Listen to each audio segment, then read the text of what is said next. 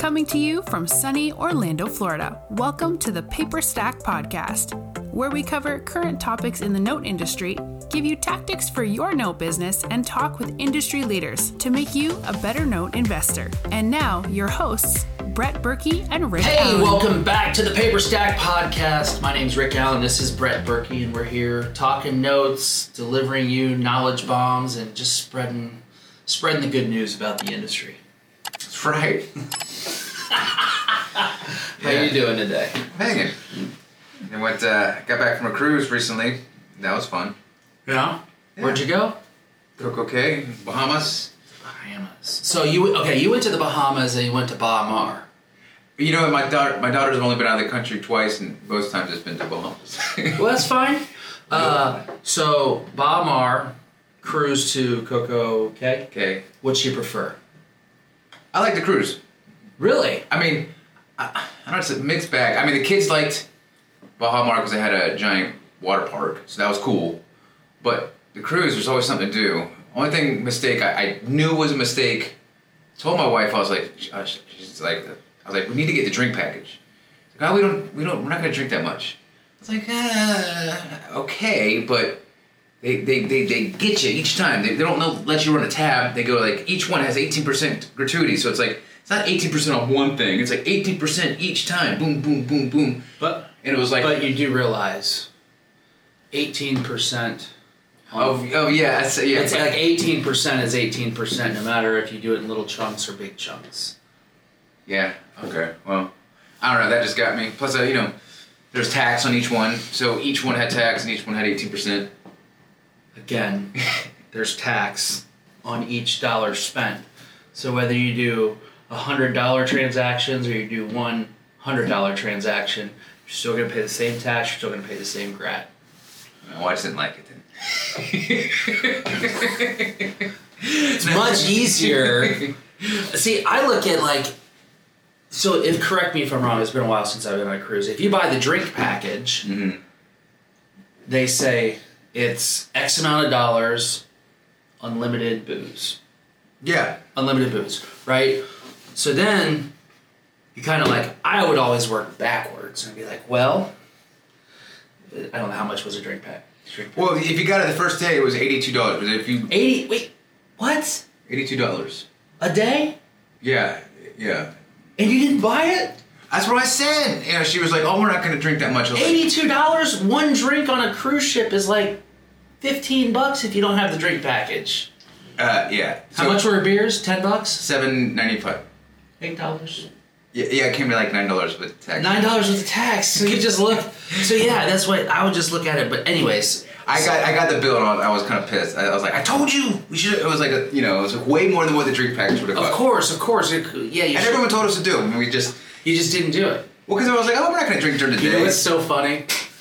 It's so funny. We were on the ride here. We had to stop by Target and we're going in to grab stuff to fill the fridge because Mike's coming back. We want Mike to come back to a warm reception. But we're going and we're literally coming out and he's like, he was talking to somebody who was asking us advice and then they didn't take the advice. And then people gave you the advice and he didn't take the advice. I took the advice. My wife was being the cheapskate. She's like, we're not going to drink that much. Well, she wears the pants. No, I either take it, I'll get it tomorrow. And then tomorrow, no deal. And you couldn't have the drink package. I was like, we missed it. It was just the first day deal. So, lesson learned. Give the drink package, right? Because you say, okay, it's $82 a day, 9 beers, or $9 a beer. If I drink 10 beers, I'm ahead. Yeah, I think the bill was way more than what it would have been for 3 days. Which sucked, I was like, and then, I don't drink mixed drinks, but the last day I was like... You had a couple mixed drinks? Well, because you're at the beach, it's hot, I don't want to have a beer at the beach. I was like, ugh. So I was like, what is a good one? So I got Mai Tais, and she wanted to go to swim at bar. I was like... But then I got sick of the beach. Unless we're doing something at the beach, I just can't sit at the beach. She's like, let's go see this other swim up bar. I was like, it's a swim up bar. You just take a picture and call it a day. Let's go back on the cruise. So that was that. So I have a topic for today. Okay. Something near and dear to your heart. They're on the site and they sell like hotcakes. And so I talked to the guys and I'm like, what? I get them on the phone and I'm like, what are you guys doing? What are you guys doing? So And they're like, these are all wraps. I was like, wraps, huh? And so I was like, oh, the what? world of wraps. Yeah, and I was like, so there's a mortgage on it, and then you get a mortgage on top of it. Like, why is that so attractive to people? They sell everything, and I'm like, what is so attractive about a wrap? What, and subject to is kind of, and then how do you find things like that? Like, what? How do you approach somebody to say, I know you have a mortgage, but I'm going to put a mortgage on top of your mortgage, and I'm going to sell your mortgage. Well, it's interesting. So for people that are new to the industry, I'm going to let him explain what it is. Okay, so a wrap. You kind of said what it is. It's if you're acquiring a house that's already got a mortgage. Now you may be taking the house subject to that mortgage, in which case there's a mortgage on the house and maybe there's not enough room in there for you to buy it, or maybe you don't have the cash to buy the whole thing as is, right? So maybe there's a mortgage for $130,000 on it, and you figure out they're really looking to walk with $30,000. And so instead of having to bring $165,000 at closing, right? Mm-hmm. You say, look, how about I just give you the $30,000? I'm going to assume your mortgage, or I'll take over. I'll keep making the payments on it. Okay. Right? And then we'll pay it off eventually. So that person that you bought the house from walked away with $20,000 or $30,000, whatever you gave them cash. Mm-hmm. You take over the house on the mortgage, and now you turn around and you resell that house for, say, because you're going to offer owner financing to somebody. Okay, so these are all owner finance deals. So you would owner finance it to somebody and say, I'm going to give you this house that I'm into it for, we'll say $160,000, right? Because I bought it for, there's a mortgage of $30,000 or $130,000 on there, plus I've got $30,000 that I gave to the seller.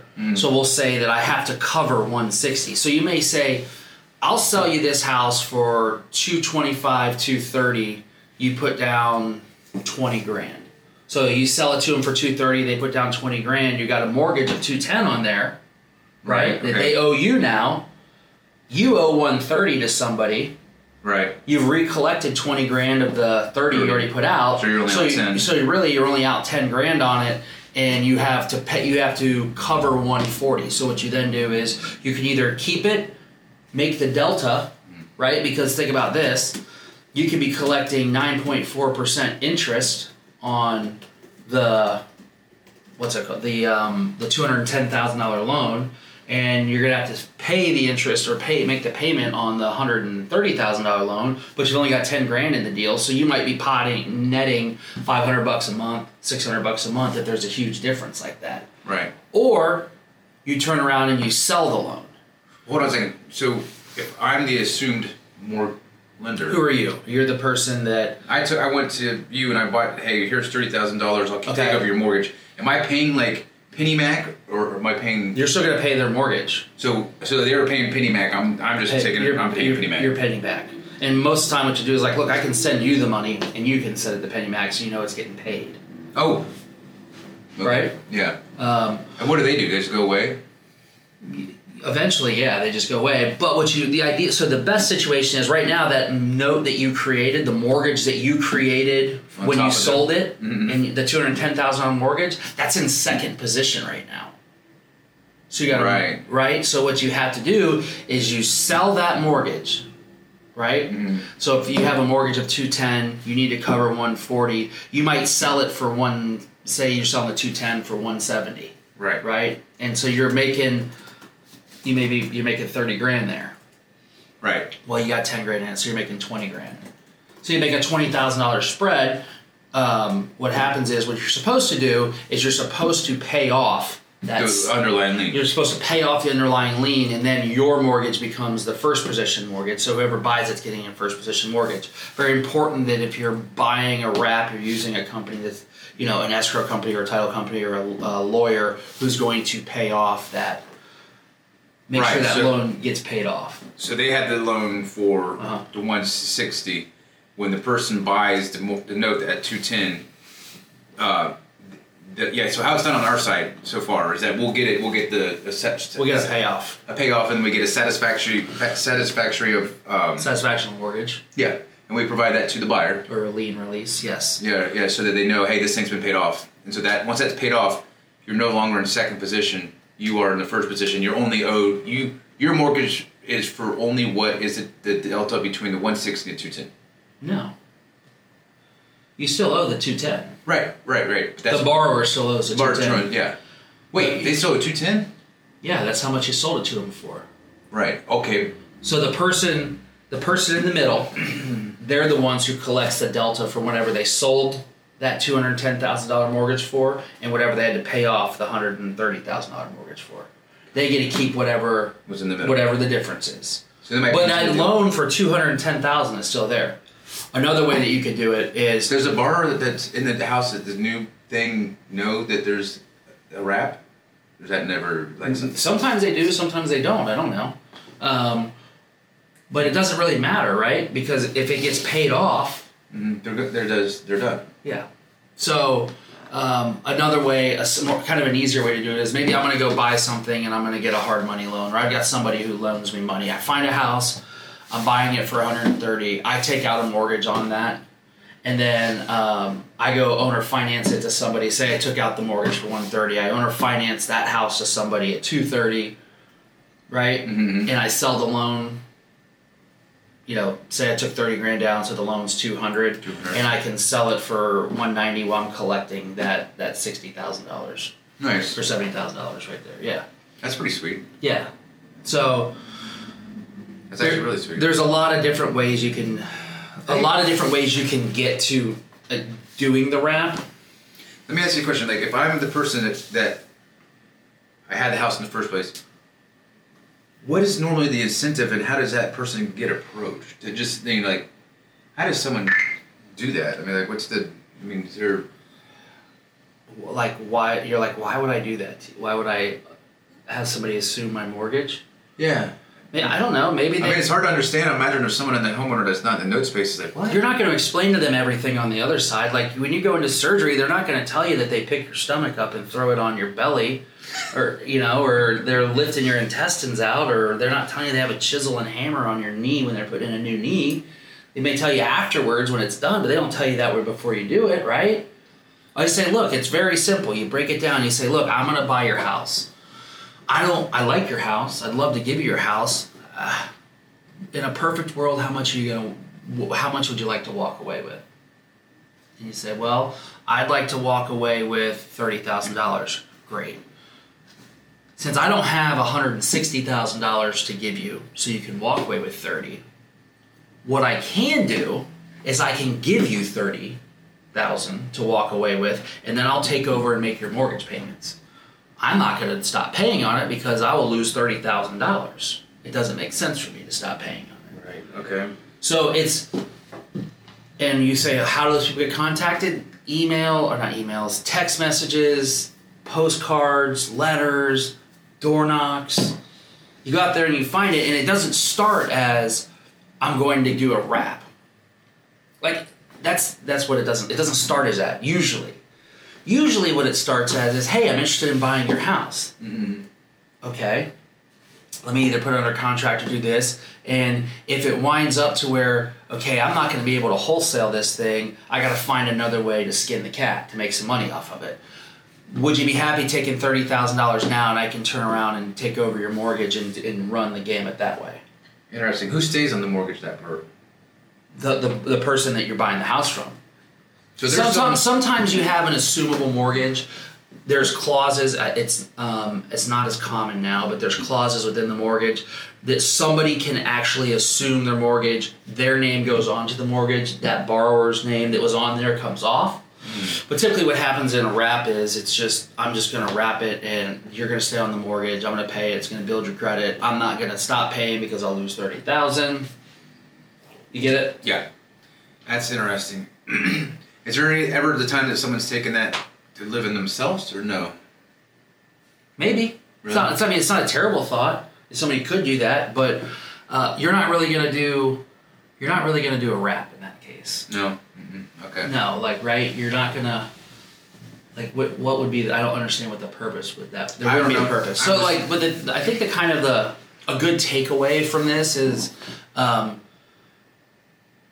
it's a tool in your investor tool belt. You know, Right. I hear that so cliche, but it is really true. It's like you get in there and you're like, okay, I've got this investment, I've got this property.